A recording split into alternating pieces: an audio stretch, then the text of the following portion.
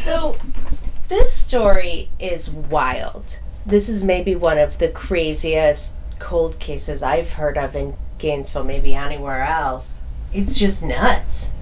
I remember when you and I were working on Tiffany Sessions' case, and I remember saying to you, someday we should talk about the Judy MacFarlane case. I first started working cold cases with this detective when I was a TV news reporter in Gainesville, Florida. We're 10 years in now and agree that of all the cases we've covered together, this is the biggest puzzle of them all.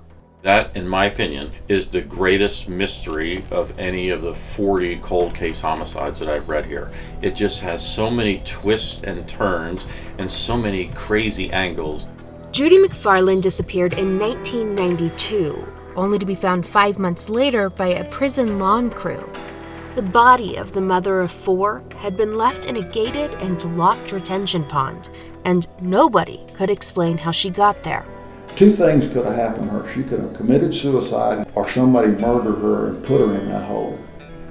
My opinion initially, she killed herself. But then the question lingers, how did she get in that pond? The how of this case seems impossible to nail down, but the why and the who are even more complicated. There are plenty of suspects in that case, as you know, and a couple of them have motive and opportunity. First on the list, a Bible study teacher who may not have been honest about the last time he saw Judy alive. Overall, where is he on your list? I think fairly high. I didn't trust him, and I don't know that I believe him. Then there's a family friend who was the only one to be in 2 house fires connected to Judy's family. One right before her death, the other right after. He's the one who was so often in the wrong place at the wrong time, and he just happened to be in 2 full house fires. I wonder what the statistical probability is of being in 2 houses that burned to the ground within 6 months of one another. Yeah. Yes. We have the sister's boyfriend, who Judy helped send to jail for domestic violence. Bobby Norris, in my opinion, is the strongest suspect in this case. Bobby Norris got out of jail on January the 13th, 1992, and Judy MacFarlane was reported missing on January the 16th, 1992. And you always have to look at the husband, right?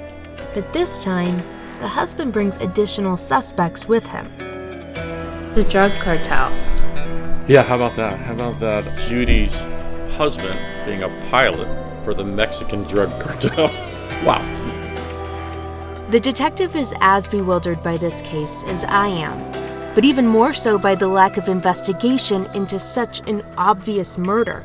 There's no report of a death investigation into the possible murder of Judy MacFarlane, and her name was never added to the cold case list at the Alachua County Sheriff's Office, which means no one touched her case for more than 2 decades. They didn't care. She wasn't important. Nancy, do you know about how many times you contacted the sheriff's office or visited there asking for them to take a look at Judy's case? I'd say probably 8 times. I would call. I would get callbacks. I spent hours and hours and days just trying to get them to look at her case. No one would speak to me about her. How could this basically have gone away from the time we found her body?